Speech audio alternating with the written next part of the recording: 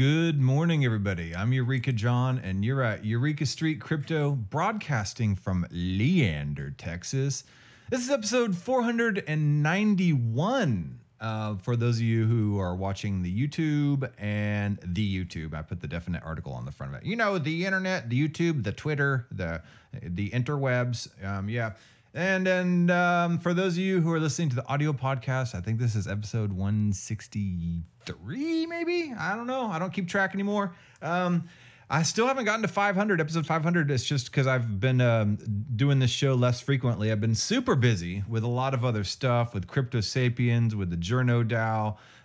So yeah, man, lots of stuff moving and going. This is my brain dump. This is my message in a bottle. And this is my sandbox to be able to play around with all things audiovisual and Web3 and crypto and to just learn. And this is the result of it and me experimenting around. So anyway, yeah. So I don't really keep up with prices anymore. But let's go over here to the old CoinGecko and take a look. If you aren't that familiar with crypto or Web3, a lot of people just think of crypto as like scams and, just a horrible way to throw away your money, kind of like multi-level marketing and pyramid schemes. And, there is a lot of crap in there, and there are a lot of scams in crypto. And this is what happens with innovation. There's innovation that happens, and then come the grifters and the scammers. And before things become institutional and curated, there is a lot of crap, and you have to take it upon yourself, and you take personal responsibility to sift through all that crap and really find the beautiful, amazing, innovative stuff that happens. And that was the same way when the internet first started too, and then the institutions came in and they centralized things, and now they own you and your data, and you're basically a slave to those institutions. So that's what happens. It's this constant centralization, decentralization through innovation. And then the masses have to catch up. So there's centralized actors that come in there and aggregate all that stuff and curate that stuff. But then they get too much power and control. So then another need of this pendulum needs to push back towards decentralization to innovate again. So it's this constant just like decentralization, centralization, decentralization, centralization, tension going back and forth all the time. And that's what we are dealing with now. We are dealing with another wave of decentralization to get away from the centralized entities like Facebook and Twitter and YouTube and all these internet technological giants who are just like scooping, gulping up our data, and basically we are the product. And and now censoring us and using that against us and controlling our opinions through algorithms and dividing us as a people and a nation. And it's time to decentralize everything and to take it back. But in doing so, you have to take responsibility for that decentralization. One of the main mottos and tenets of crypto in general is not your keys, not your crypto. And there are a lot of grifters and projects, in quotes, that'll come around and try to say, yeah, we'll take care of that for you. We know that crypto's a crazy place, and just let us take custody and control of all your tokens. And, we'll make sure that you make bank, you make 100x returns. Don't believe it, man. Take responsibility, learn about finance. This is what this has been about for me. Through Web3 and crypto, I've learned about, finance. I've learned about programming and technology. I've learned about game theory. I've learned about psychology, and philosophy. I mean, there's just so many different aspects, legal aspects of tax and everything that go into this crypto and Web3 space. And so it's been an exciting road. I started this October 24th, 2020. And I just decided to flip on the YouTube and kind of lean on some old audiovisual skills that I had picked up in New York back in 2005. And, just started learning again. And this is so far the result of it. I got involved in DAOs, and now I've been in the Bankless DAO since it started. I'm heavily involved in Journo DAO now, the Republic DAO, which is data ownership. So I'm Crypto Sapiens podcast, which focuses on people and their journeys through the crypto space.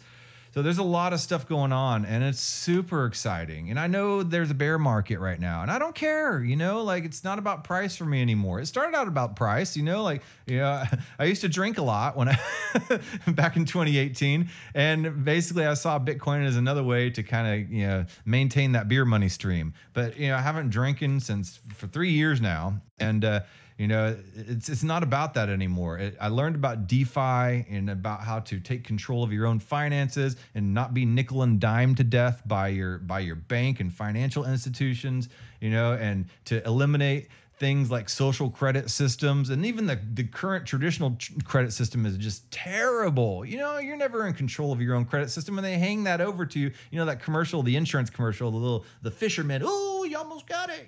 With the old fisher guy, dangling the dollar in front of somebody. That's all the credit system is now. They just basically leverage that credit on you to make you do their bidding. And you don't have to be locked into that system. Not if you learn to legitimately and correctly use the crypto way of life, the Web3 way of life, to decentralize your finances, to decentralize your identity, to decentralize everything. And I know you still have to use banks for on-ramps to be able to get a lot of crypto, and so to get crypto in general. Or you can mine crypto through proof of work. And a lot of people say, well, proof of work uses too much energy. They trash proof of work, but there's something to be said for something that is so democratic that anybody who knows how to basically spin up some kind of mining rig can mine their own money, and they can do it pretty cheaply. I mean, I have 2 little GPUs on this computer. I can mine Ethereum, and well, not anymore. Ethereum went proof of stake, but I can mine other tokens, and then I can swap it out for other tokens and then build it up. I don't know. Just anybody can do that. Or you can now participate in DAOs, and you can participate in tasks and bounties and earn crypto that way without ever having to transfer dollars over into the crypto world. So there can be no trace of you ever having crypto if you really want to do it that way. Every once in a while, whenever things are down, I will still buy some crypto, but I don't do it as much as I used to. When I first got into crypto, I was like a Boy Scout collecting all the merit badges of all the tokens and white papers that I read, because it was always like the amazing. Every project was just mind-blowing just because I read a white paper, But then you see the practical implications of a lot of this stuff, and it just, a lot of them are rug pulls, which means, they have token sales and stuff like that. They sell their NFTs, and you get all excited about, oh, we're going to do this, we're going to do that. Here's our roadmap. And you get all worked up about the hype of it all. And it's like, this is amazing new technology. This is like insurance, but it's decentralized insurance, And then, there's like immediate returns whenever a natural disaster happens, and, or just some use case like that, And it just ends up, once they've done their initial token sale, they use their liquidity, they cash out, and the project just disappears. Vaporware, And there's a lot of that going on, and I've gotten caught in that too, and I'm just as guilty. So I don't know. You get into crypto, you first learn about this stuff, and there's like this horseshoe effect. You dive in deep, you collect like a plethora of tokens because you're amazed by every single white paper and project, and then you realize most of them are scams. Then you come back up for air, and you really I've only stick nowadays to like Bitcoin and Ethereum.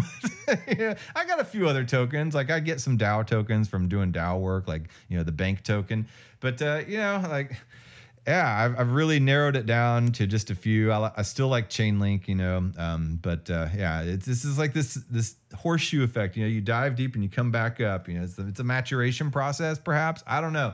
But the point is I'm not into it for money anymore. It's the technology and the exploration of this technology and the experimental aspect of it that really attracts me. So let's look at some of the prices, though. So Bitcoin is at 20,870. It's up. Everything is pretty much up in the past week. So crypto's had a pump. I haven't really paid attention to why. Ethereum, it went from proof of work to proof of stake not too long ago. It's up 25.4% in the past 7 days. It didn't spike up like a lot of people were advertising it would, and anybody who has like a stable head on their shoulders knew that it wasn't going to just spike up because it suddenly went to proof of stake. It's not what happens. But it's going up, and I believe that they are now burning tokens at a faster rate than they're being produced. So, I don't know. Maybe it's deflationary. And then, I don't know, I'm not the pro on that type of stuff. And then let's see here, down here, Dogecoin is up 102.4%. Just a meme coin. But the fact that Elon Musk is now actively the current owner of Twitter, I believe Twitter already has the edit button on it, finally. It was so annoying to be able to put a tweet up and then not be able to edit it. And then, so maybe that happened now. I don't know how I feel about Elon Musk taking control of Twitter. I mean, could this be good for crypto? could this be good for Web3? You know, are NFTs now going to be implemented on Twitter? A lot of this stuff, because I know that, he's pretty bullish on crypto. As far as free speech and all that is concerned, I don't know, man. We're going to suddenly see this like wave of hate speech all over Twitter? I don't know. I mean, yeah, I think people just need to choose whether or not to engage in a lot of this hate speech, and just, a lot of it can censor itself out, and that's just my opinion on it. I don't think we need like a council of people to decide what is hate speech or not. It's an open world, and even when you go out in public, you'll see people and things and words and stuff like that are distasteful and that are sometimes harmful, and you stay away from that stuff, and the less attention it gets, the better. So I don't know. That's up to you guys. It's everybody has their own personal views on it. I don't really know how I feel about it. I don't know enough about it, honestly. But yeah. Anyway, I guess that's my little take on that. So we just yesterday at Crypto Sapiens, we published our first video podcast. And if you're not familiar with the Crypto Sapiens podcast, it is a podcast that came out of the Bankless DAO podcast hatchery. I was one of the founders of the podcast hatchery. There's a group of us that decided, we were in the AV guild there, that decided we wanted to help empower and engage people to be able to build their own podcasts, and we did. And Crypto Sapiens was the prototype that came out of that. Humpty Calderon was the lead of that and the originator. And I'm still I think I am the only original person left. But we have a great team now, and putting out a lot of good podcasts. They've all been audio up to this day. Go to cryptosapiens.xyz. And then yesterday we put out our first video podcast. And here is a videogram for that. And I'll play that real quick. The big challenge is like, how do we actually build collaborations? Like right now, the only way we've really done it in crypto is for people to buy stuff together. And even then, they're not even usually buying it together. They're just buying the same thing. Like a bunch of people buy the same community token. Maybe you can get them to buy the same NFT and join together as a community to buy it. But so much of our principles of like community that we talk about are just co-ownership and co-buying. And that's a really lame form of friendship. Sorry, but like buying something is probably the end state of a relationship. You don't start off with a partner buying things together. And, that's where you end up once you've become partners and you've gotten a house. And at that point, it becomes really valuable to be able to buy things together and have that joint bank account. But like before you get there, what you really want is like relationship building, and you want activities, and you want to, before you have moved in with your partner and bought a new house, you want to play board games with them. You want to go out and watch a movie together. You want to tell jokes with each other. You want to tell about, each other's family history and your lives and like what you felt. And you want to sing songs at karaoke together. Like you want to go dancing together. Like these are all the things that we haven't done in DAOs. And so, yeah, like the unlock would be the meme that like people can co-create. It's really giving people opportunities to collaborate in a relationship building way rather than a buying way, that I think will unlock those co-buying opportunities long term. So yeah, that's an excerpt from the David Phelps interview. And David Phelps is a writer about all things Web3. He's one of the founders of JokeDAO, EcoDAO, the Cow Fund, and stuff like that to help basically bring awareness and collaboration in the DAO culture, and yeah, for collaborative creation. But it was a really good interview, and it was our first video interview to publish. So after this, Crypto Sapiens will be all video. But he makes a great point, like a lot of crypto is about people all bonding together to buy stuff together. And then you get in these Discord groups, these Telegram groups, these DAOs, and it's all focused around the token all the time. How many 100x can we get? We got to pump our bags, fatty bags, and he's saying, no, man, if you're in a relationship with somebody, if you're in a collaboration with somebody, it shouldn't be about like buying something together. That's not what people do in a relationship. What people do in a relationship is they get to know each other. They play games together. They enjoy spending time with each other. They learn about their family, their kids, the things they enjoy doing. They sing karaoke together. They play board games together. They skateboard together and stuff like that. And then they'd be like, man, and then that builds trust. That builds a relationship. And then from there, people might collaborate together. And from that collaboration, they might end up buying something together to work on that collaboration and then create returns on that investment through collaboration. And that is what is missing in a lot of DAOs and crypto projects and stuff like that. Everybody just wants to pump their bags. And if that's all you're in for is just buying a token or group buying a bunch of NFTs together, then you are basically just a shill group, And that's it. So that's basically what he's trying to say.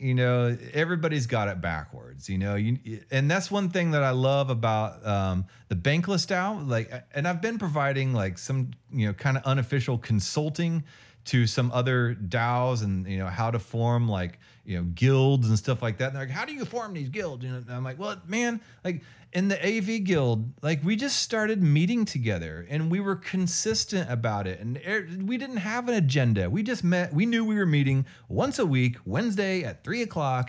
And that's what time we got together. We all made sure we were at our computers together at the same time. And we would talk about audiovisual stuff and how we can use that audiovisual stuff in our skills and what people were good at what types of things in order to build something that would build up the group and build up the DAO to be able to create a media DAO and what that looked like and how that was done. But in the process of that, we had conversations. We talked about ourselves. We talked about each other. We found out, what people are good at, what people are bad at, what worries people, what makes people happy, where they are from, things like that. And I've made friends, online friends through these DAOs. A lot of them I've visited personally. In person. And, now I consider a lot of them friends, and it would have never happened without this common interest in decentralizing stuff, not for making a profit, but for the decentralization and personal autonomy and liberty of everything that's going on. And for just this enthusiasm for innovation and technology. So yes, relationships have formed. And as a result, now we've created products, we've created podcasts, we've created platforms, we've created videos and stuff like that. And now so we've gotten money and grants because of that. And, we've been able to provide and fulfill bounties that'll pay us for our work. So the money is coming secondary instead of primary. It's not shill group first. It's passion and desire first. So here's the tweet that I said: unless you're a shill group, don't buy stuff together early in a relationship. The same should apply to DAOs. Have fun together first. I love what he is saying here, and I loved working on the video production for this episode. Crypto Sapiens is now a video podcast. So yeah, that's my little spiel on that. And then also I got accepted to this Alchemy University. This is another kind of experimental, I guess, academy that's coming out to help teach people how to develop Web3 apps and stuff like that. So it's been interesting, and we'll see what this Alchemy University ends up being. But I like this, it's another passion project by a lot of people to help teach people how to innovate and take responsibility for themselves and to use Web3 for themselves and to not rely on some centralized top-down entity to own all your data and to own you and then, make you a slave to that system. And so, yeah, the more you learn about this stuff, the less of a slave you'll be. And I've always been interested in decentralized media. I had to kind of flex with this little picture here that I took back in 2007. I flew out from Austin, Texas to Free Radio Berkeley, led by Stephen Dunifer, and over in Oakland, where I built my own FM radio transmitter there, and I learned how to do it and solder all those circuits on there. Then I brought the kit back with me to Austin, and I had my own FM radio station because he was all about decentralized media back then. And this is before because he saw the problem of centralized media happening, and that 90% of all media is owned by 5 corporations.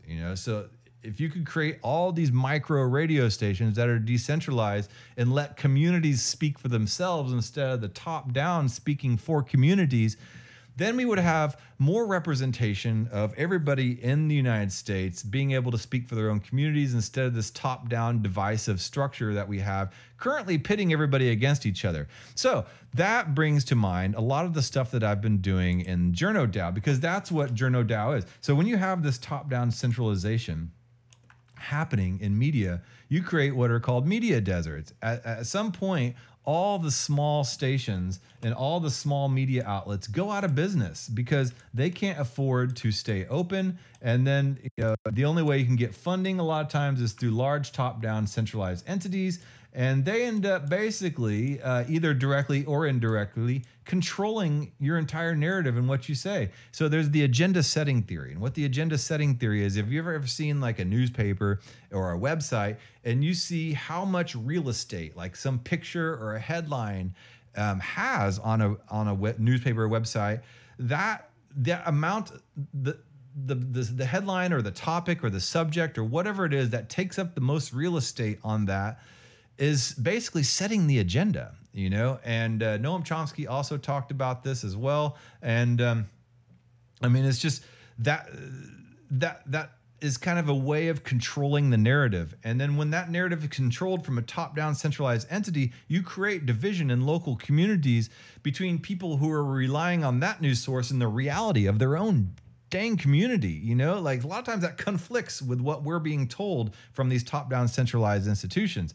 And so, and so we get division, and we get division on a local and community level. And then a lot of those media outlets that don't necessarily go along with that, they lose funding, they go out of business, and it creates media deserts. And in those media deserts, that's basically a county, or a state or an area that only has like one newspaper or one news outlet or zero. There are a lot, even in northern New Mexico, where one of the founders of Journal Dow lives.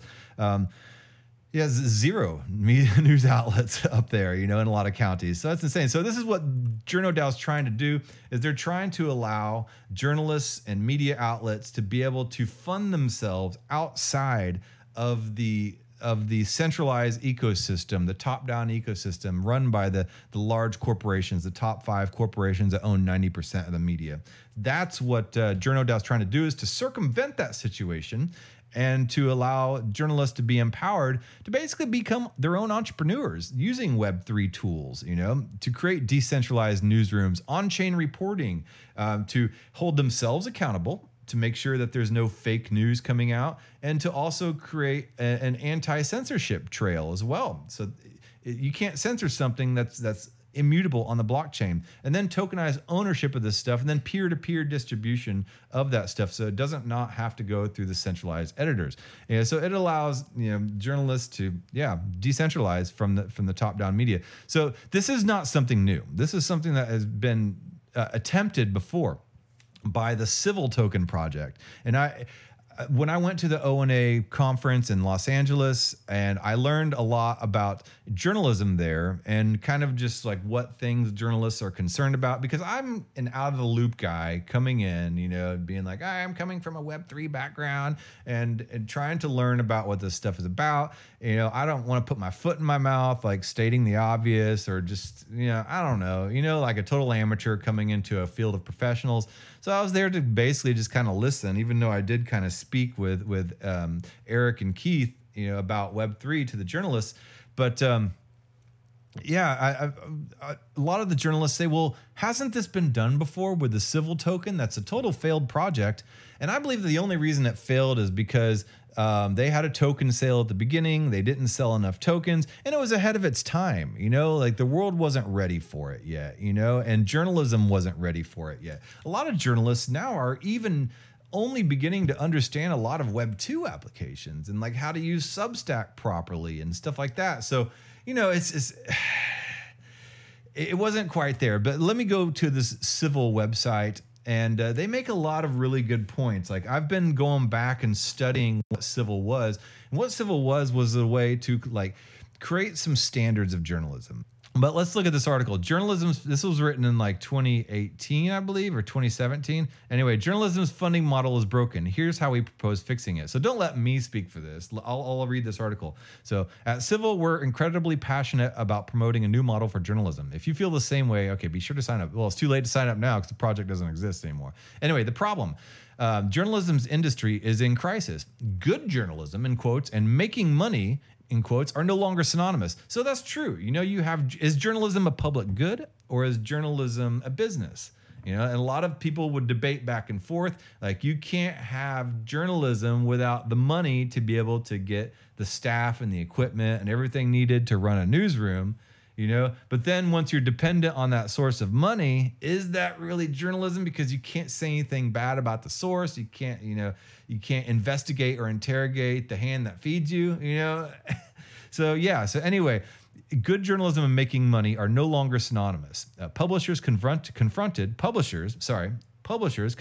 with the harsh business realities of the digital age cannot rely on ad revenue to sustain them as it did during print journalism's reign.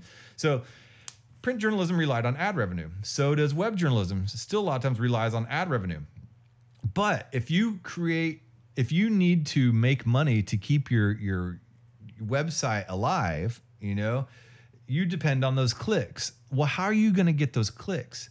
Well, you get those clicks by creating clickbait, sensational headlines, sensational stories that generate that clicks. Because if you don't, you're going to go broke. And so if you don't create that clickbait, if you just do some investigative project about maybe some water supply issues, then it doesn't have any type of drama. It's like facts, it's going to be dry. It probably won't create a lot of clicks. And if, that'll probably get buried and it'll get lost and it won't build your news outlet money, and so therefore you can no longer continue. So it creates this flywheel effect. Anyway, so today, just 5 corporations control more than 90% of American media outlets, a phenomenon that's similarly playing out around the world. The vast majority of media outlets are controlled by a microscopic concentration of elites, and their respective interests is beyond alarming. Absolutely. Journalism is increasingly becoming more of a profit vehicle than a pillar of democracy. Public trust in media is unsurprisingly at an all-time low. And this is even before all the pandemic and all that crap, like already, a lot of people were losing trust in the media before the pandemic. And then they've seen all the flip-flop opinions on the pandemic and the cure for it and all this other stuff. And, I don't even want to say the V word, but, it's created now, even after this article came out well before that, and so if it was already that distrust was at an all-time low, you can imagine what it is now. So anyway, this toxic media environment comes at a time when we as a society are more divided than ever before. A growing number of journalism outlets have mirrored this trend. Instead of being an objective voice that rallies us around the facts, many are opting to pander to polar extremes at either end of the political spectrum with a sensationalist headlines designed to maximize page views. Credibility be damned. This model is the antithesis of good journalism, but it works. People like echo chambers. They're generally more interested in finding stories that confirm existing beliefs than seeking out alternative perspective. A problem that social media is making worse. It's an extremely dangerous precedent for an industry intended to be civil society's bulwark against governmental overreach and corruption. It marks a threat to not only journalism, but democracy itself. This has to change. By and large, journalism runs on a dated, broken business model that relies largely on ad revenue. Hard-hitting investigative stories that expose mass corruption, which can take months to report, simply don't pay the bills as they once did. Few publications can afford to produce such content anymore, and the number of those that can is constantly dwindling. And so we find ourselves mired in a digital media environment focused more on Kardashians and the best burger listicles than hard-hitting journalism. So our solution, this is Civil's solution back in 2018. Civil aims to turn this broken model on its head. We're doing so by taking advertisers out of the equation and introducing a new operating model for journalism that makes newsmakers accountable to their readership alone. Not advertisers, not publishers, not billionaires, owners, just readers. Civil is not a publication itself, but a platform on which newsmakers can be found and run their own independent newsrooms, which in turn collectively benefit from the larger community's growth and interconnectivity. But another way, Civil is the canvas on which journalists can paint the future of their industry.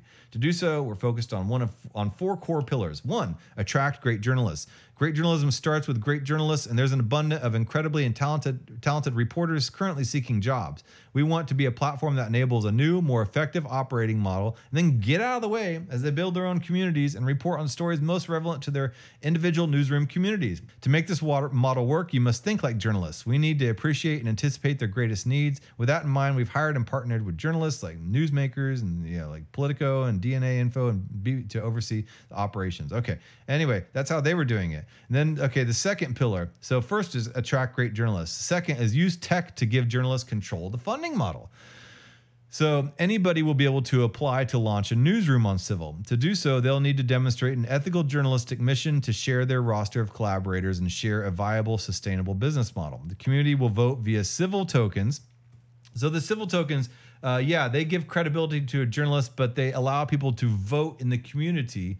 And if a prospective newsroom is accepted, it will gain publishing rights on Civil. So what that Civil token allows people to do is to vote about which platforms and which newsrooms or journalists will be accepted into the Civil fold. And that kind of seems a little centralized and exclusionary to me, because if you're not going along with, what the large token holder stake in Civil, is down with, then you're not going to be a part of it and you'll be excluded. So, but at least it's not just some kind of, greasing palms, centralized, owned by corporations type of entity. At least it's decentralized in the fact that anybody could buy the Civil token and be a Civil token holder, so.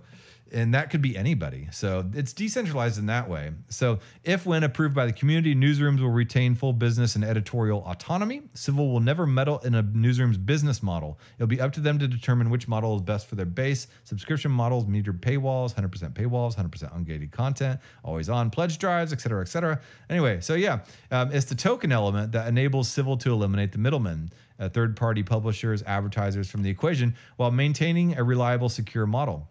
All token transactions applying to launch a newsroom, challenging a newsroom for being unethical, voting on outstanding challenges, they're recorded on the Ethereum blockchain. And so it talks about what Ethereum is, a giant network of independent community. All right. As new transactions occur, becoming a member of a newsroom, micro-tipping an article, posting a story, this digital ledger is simultaneously updated across Ethereum. All right. So this means that the information is stored by the public, not concentrated on a single server controlled by Amazon, Facebook, and Google, and so impossible to alter without achieving the consensus of millions of users, independent users worldwide. I still don't understand how they're going to be able to make that money unless, I guess, people buying Civil increases the value of it. So anyway, build an impassioned community where a market. So that's pillar 2. So pillar 1, attract great journalists. Pillar 2, use tech to give journalists control the funding model. 3, build an impassioned community where a marketplace for journalism, writing it, reading it, reacting to it, and supporting it. As Civil's larger community grows, so too does the reach and value of each individual newsroom. Our initial focus is to serve the 3 areas of journalism that have been hardest hit by 2+ decades of newspaper closures and mass layoffs: local, investigative, and policy journalism. We believe there's an incredible demand for more coverage in each of these fields because that doesn't really pay. Local, investigative, and policy journalism doesn't pay. People care more about the Kardashians, right? So we believe there's an incredible demand for more coverage in each of these fields. So we're told that we need to be concerned about Game of Thrones and Kardashians. But what people really need to know, and if they would just get more of it, is what's going on around them. Maybe some investigative journalism. And the problem is there's a void for that investigative journalism. So crackpots on like YouTube can come up with these crazy theories. I'm not dogging conspiracy theories. Like, I love conspiracy theories. I love getting people to think out of the box and to ask the crazy questions, because I ask crazy questions myself. But if that's your only source, then that's a problem. So if you could get legit journalists to start asking those questions as well, with their skills that they have developed over the years, that they went to school to college for 4 years of college and 2 years of master's degree, and a lot of times, to learn critical thinking and investigative journalism and apply those skills to some of these questions that are being asked by the crackpots and the amateurs, then that would be a great thing. So anyway, yeah. So there's just a divide that's been created that's discredited the average person, by these people who look down at them down their nose. When a lot of times these average, local people are doing some good journalism. So join together, here. So anyway, the one of the point here, we're in this together. Civil will go as far as its community, which is why readers or citizens will have the option to purchase tiered memberships in individual newsrooms. So this is where the citizen and the journalists kind of get together. We want to give citizens a voice in journalism again, and to foster a more direct connection between citizen and newsmaker. Similarly, we want to provide better mechanisms for newsmakers to inspire credibility so that their readers are confident the news they're reading is based on verifiable facts. And that's where the professionalism of journalism, the people who went through journalism school, come through, because they can sniff out for verifiable facts, but then they can still investigate some of this local investigative and policy stuff that people want to hear about. That's a complete void right now, because the actual paid journalists are spending too much time focusing on the Kardashians, anyway. We believe that this is the best course to help restore the public's or divisive politics. We believe that this is the best course to help restore the public's trust in journalism, while also enabling more journalists to focus on writing truly impactful stories. So the fourth pillar. So we have attract great journalists, use tech to give journalists control of the funding model, build an impassioned community, and then 4, grant full editorial autonomy to newsrooms. Don't meddle, because a lot of these corporations are that are collecting the money for these ads, that are funding these newsrooms, that are sponsoring these newsrooms by running these ads, they're suddenly now meddling in there, saying, you need to write an article about this, you need to write an article about that. Oh, you said this, we're going to have to cut that out because that goes against our advertisers, and that's our source of funding. Yeah, man. So, we can't write this hard-hitting investigative project because we have to write about, what the celebrity in Game of Thrones is doing in their private life, so because that's what gets the clicks, that celebrity in Game of Thrones, that gets the clicks, and that's what pays our bills. So we have to give that our space on our website instead of this current project about what's going in our water. If we've learned anything from the current dire state of the journalism industry, it's that editorial autonomy is key for newsrooms to grow and thrive. It's also an exceptionally rare commodity. A newsroom's top priority should be serving its stated mission, not the bottom line driven interests of advertisers and publishers. So yeah, man. Civics will provide basic ethics guidelines to ensure that no newsroom becomes a bastion of hate speech or trolling. That's good. And we will always provide services and support on the technical and operations sides. It's definitely a novel concept compared to traditional journalism operating model, and it's precisely what's enabling us to attract some of the most talented journalists on the market. So yes, man, that's what Civil was all about. It kind of gives you an idea. The problem is they had a token, and they had an initial token offering, an ICO, and a lot of people, not a lot of people bought the token, and it was kind of ahead of its time. A lot of journalists didn't understand it, didn't know what it was good for, couldn't wrap the idea of this platform around their head. And yeah, I just think it was ahead of its time. It was partnered with ConsenSys, who was its largest token holder.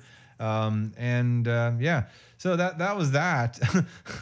But JournoDAO is starting it again, and they're not doing an initial token offering. They're not doing an airdrop. But JournoDAO right now is kind of at this point where we're experimenting. We're trying to figure out how this space can work together. We're consulting, teaching, bringing awareness about Web3 to journalists, how they can use some of these tools, how journalists can figure out how to own their own data through something like Republic DAO. Republic.io is basically a project that allows you to have a dashboard for your own data. And so when you think about this in like a journalistic point of view, so like you have Apple and you have Facebook and you have Google and all these huge technological giants collecting all your data, and they're selling your data. They give you the service, right? And I've used this analogy a few times. I heard it on a podcast. Like you have a washing machine guy come in and repair your washer machine, right? And that washing machine person comes in your house. They fix your washing machine. They say it's free of charge. And you say, well, I would have paid for it. Like, oh, Oh, it's no problem. You don't have to pay for it. I walked around your house and I took photos of everything in your house. I know what you like. I know what your interests are, and so therefore I have all that information that I can use and give it to advertisers so they know how to target ads to you now. So I made a lot more money off of that information about you than I did fixing your washing machine. So it's on the house. You're like, no, man, I'll pay for my give me back my data. So that's what we're facing right now. And nothing is free. So if it's free, you're the product. So that's what Republic is doing. It's giving you a dashboard for your own data, for your dataverse. Everyone wants your data because it's useful to them. But when's the last time it was useful to you? Republic is here to show you what in the world sees in your data. So this gets back to journalism. So if you're a journalist and you're collecting all this data and you're going out there and you're doing hard-hitting investigative journalism and you're collecting this data, that data a lot of times now becomes stored in like your own little database. You can use that data that you've collected and you can curate it and you can sell that data, your data. And I was talking to a motion graphic artist last night, and he works for Apple and he makes instructional videos. He can't use those instructional videos on his own website as his own reel, as his own portfolio, because that's not his. Because he works full-time for Apple, that everything that he's created belongs to Apple. But what if he was able to take ownership of all that stuff and he was able to use that on his portfolio, on his reel, in order to find other work, to show what he's done and things like that, rather than have to create everything that he does from scratch. So imagine if a journalist, when they're writing articles for a newspaper or something, that they can take that article and they own that. So anytime that article is used, they could sell that article to other people and stuff like that. They could sell the information on it. It could become part of their own social graph and everything like that. Yeah. So imagine a scenario too, like WikiLeaks. Say you want to remain anonymous, and you're providing some very sensitive data, something that would incriminate a politician, a corporation, or something like that. And you don't want anybody to tie that back to you because you could lose your job, you could get killed, if it's that sensitive, or whatever. But you think it's something that the public needs to know about. Well, using ZK proofs, you could upload it to a platform that would hide your identity in anonymity, but you're just not giving that data away. In that marketplace where you're anonymous, somebody could buy that data, and that money, those tokens could come back to you without anybody knowing that it came back to you. So you've sold your data. So you're collecting data every single day of your life for everything you do on your phone, every Google search, every time you drive your car, anytime you order something on Amazon, anytime you watch something on Netflix, some data is being collected about you. Well, that data you can own that. That can all be uploaded to your own personal cloud.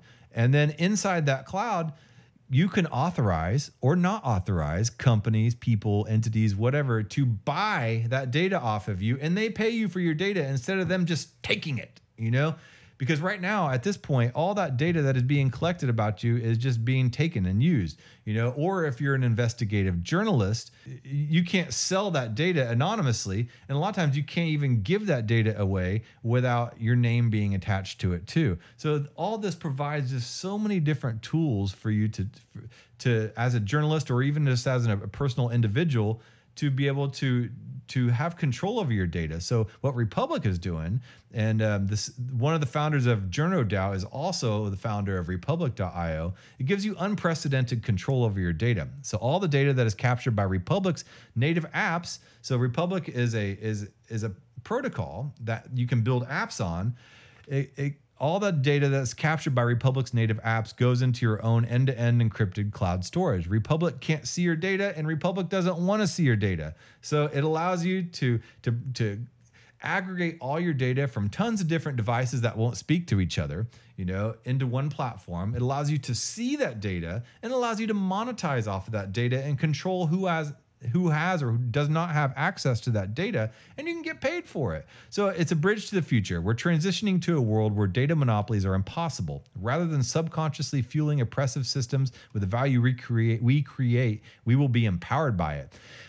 Anyway, Republic says it's hard to grasp that the data that has allowed us to be treated as inhuman nodes, because that's all we are right now, is just we're consumers. That's it. And that's why I quit grad school. And when I started doing business in grad school, I ended up going to seminary, and I did that at grad school because we were just told that we were basically just consumers. And I was like, well, they're human beings, not consumers.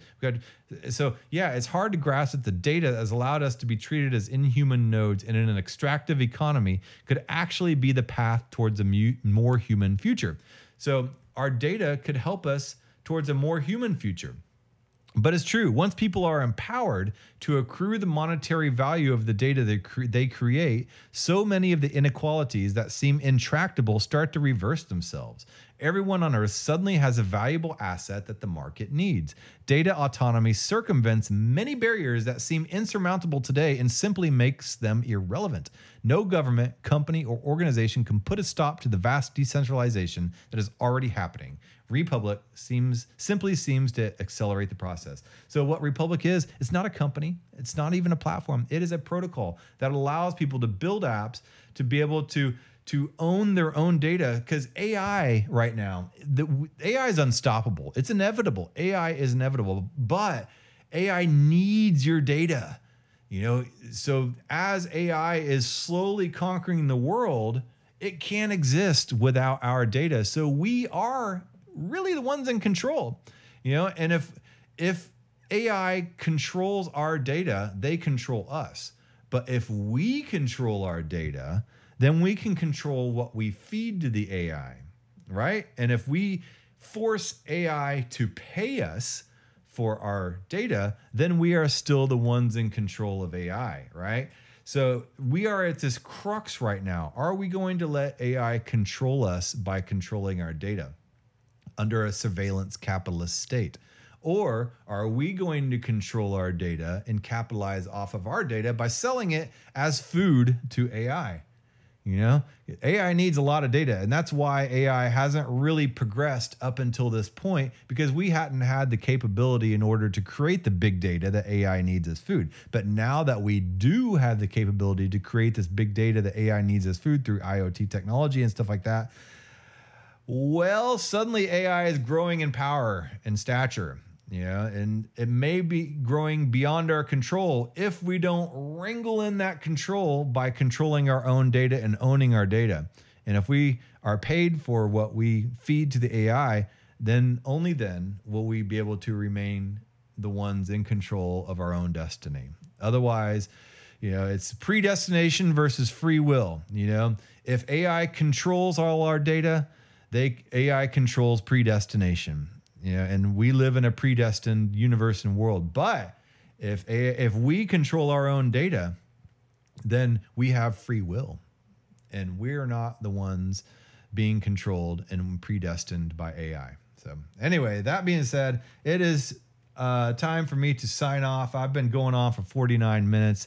But yeah, just a lot of nuggets of stuff to think about. Go to journodao.xyz, go to re-public.io.